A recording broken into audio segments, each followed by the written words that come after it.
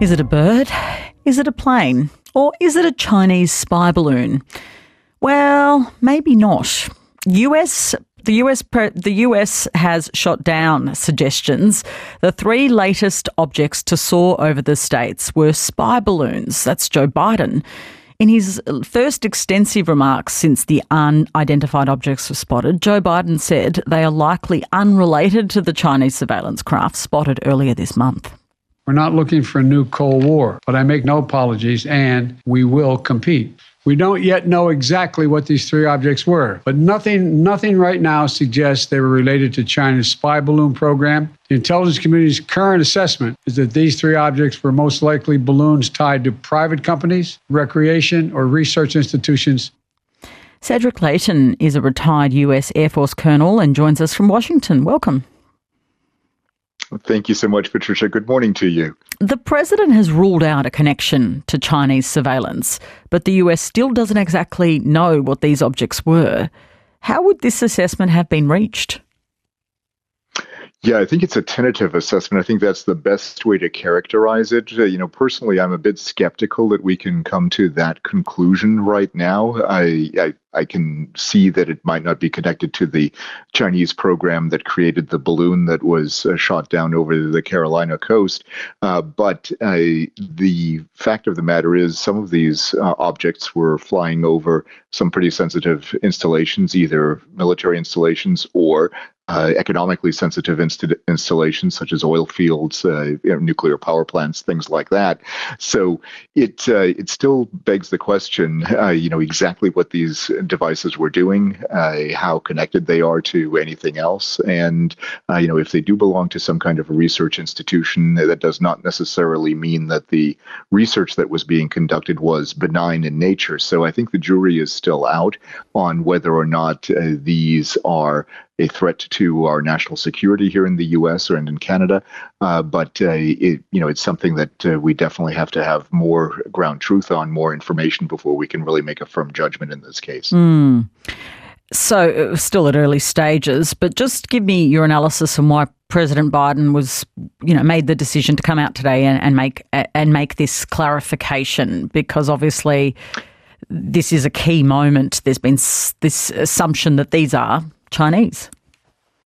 Yeah, absolutely, Patricia. Well, I think the fact that he wants to tamp down tensions between the U.S. and China, and in fact, at the end of his remarks, he expressed optimism that he would get to have a conversation with President Xi of China, indicates to me that they are definitely trying to lower the temperature on this whole issue.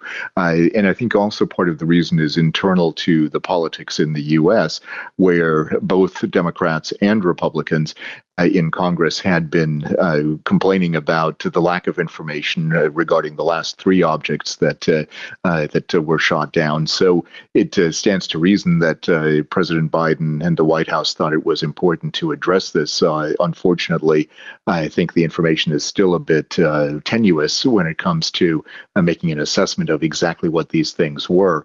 So he came out with a bit more than half of the information that's available right now, and I think he hopes to be able to amend the record depending on what the intelligence community ends up assessing what these objects actually were doing. Okay, so if they weren't being used for Chinese surveillance, was it a blunder then that these objects were shot down by the Air Force? Well, that I guess it depends. In one way, you have to say no, because they did impact safety of flight, especially the objects. The last three two of them were at 40,000 feet, and the last one was at 20,000 feet. So that, especially the last one, they definitely represent a hazard to civil aviation, because civil aviation flies at those altitudes and a bit higher. So as a result of that, it did make sense from a safety of flight perspective to eliminate them as a possible hazard for pilots and for aviation in general. So in that sense, it was not a blunder. If there were an easy way for these objects to be removed from that altitude, then that perhaps there'd be an alternative. But we really don't have the technology to do that at the moment, and so he really didn't have much choice, given the fact that they were more relatively unidentified at that particular point in time. How are the president's comments being received in Washington? So I think in many respects, people are happy that he made the comments, but there's still a lot of unanswered questions. So on Capitol Hill here in Washington, people are looking at this, waiting for more information, and they also realize that at this particular point in time, since we haven't been able to recover the debris from any of these objects, it is very much a situation where we're still looking for definitive answers. So the fact that the president came out today and spoke about this shows that he's definitely engaged in the situation, and he very clearly mentioned that he'd been looking at these types of phenomena from the very beginning of his administration, and that in fact is true. But on the other hand, people are still looking for answers, and so they're not quite satisfied, I think, is the way I would sum that up. The president said that future parameters for taking down flying objects will be classified. So will we know when more research objects or even spy balloons are shot out of the sky in the future? Probably, well, it really depends where it happens and in what the context surrounding such a shoot down, such a hypothetical shoot down would be. So, one would probably know, especially if it were done over a populated area, because people would see it. We would know that something was going on, and there would be an announcement from the military or the White House saying that this happened at a particular point in time, and it was done for whatever reason, be it an abundance of caution or because of a national security issue.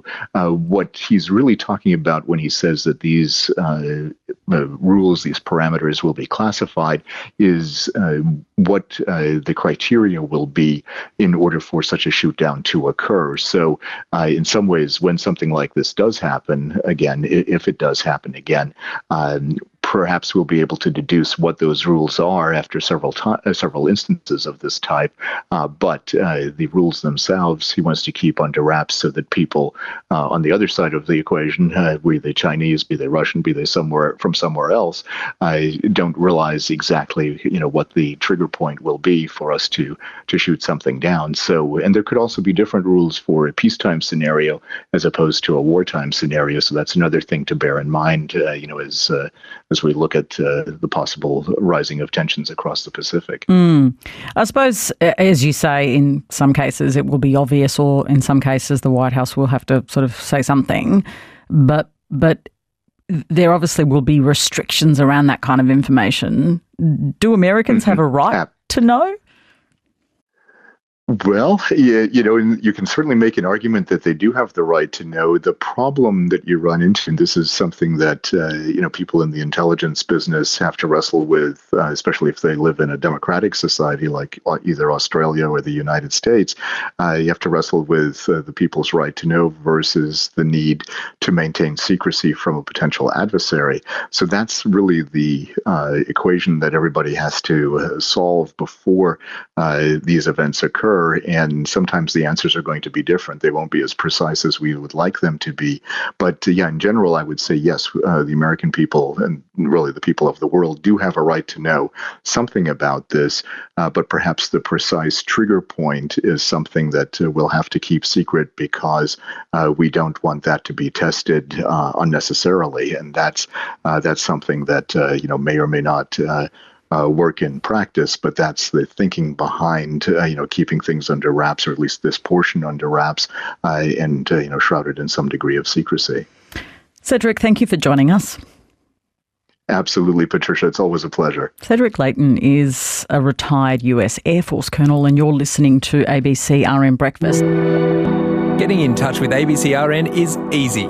Join the conversation live using the ABC Listen app's call and text features.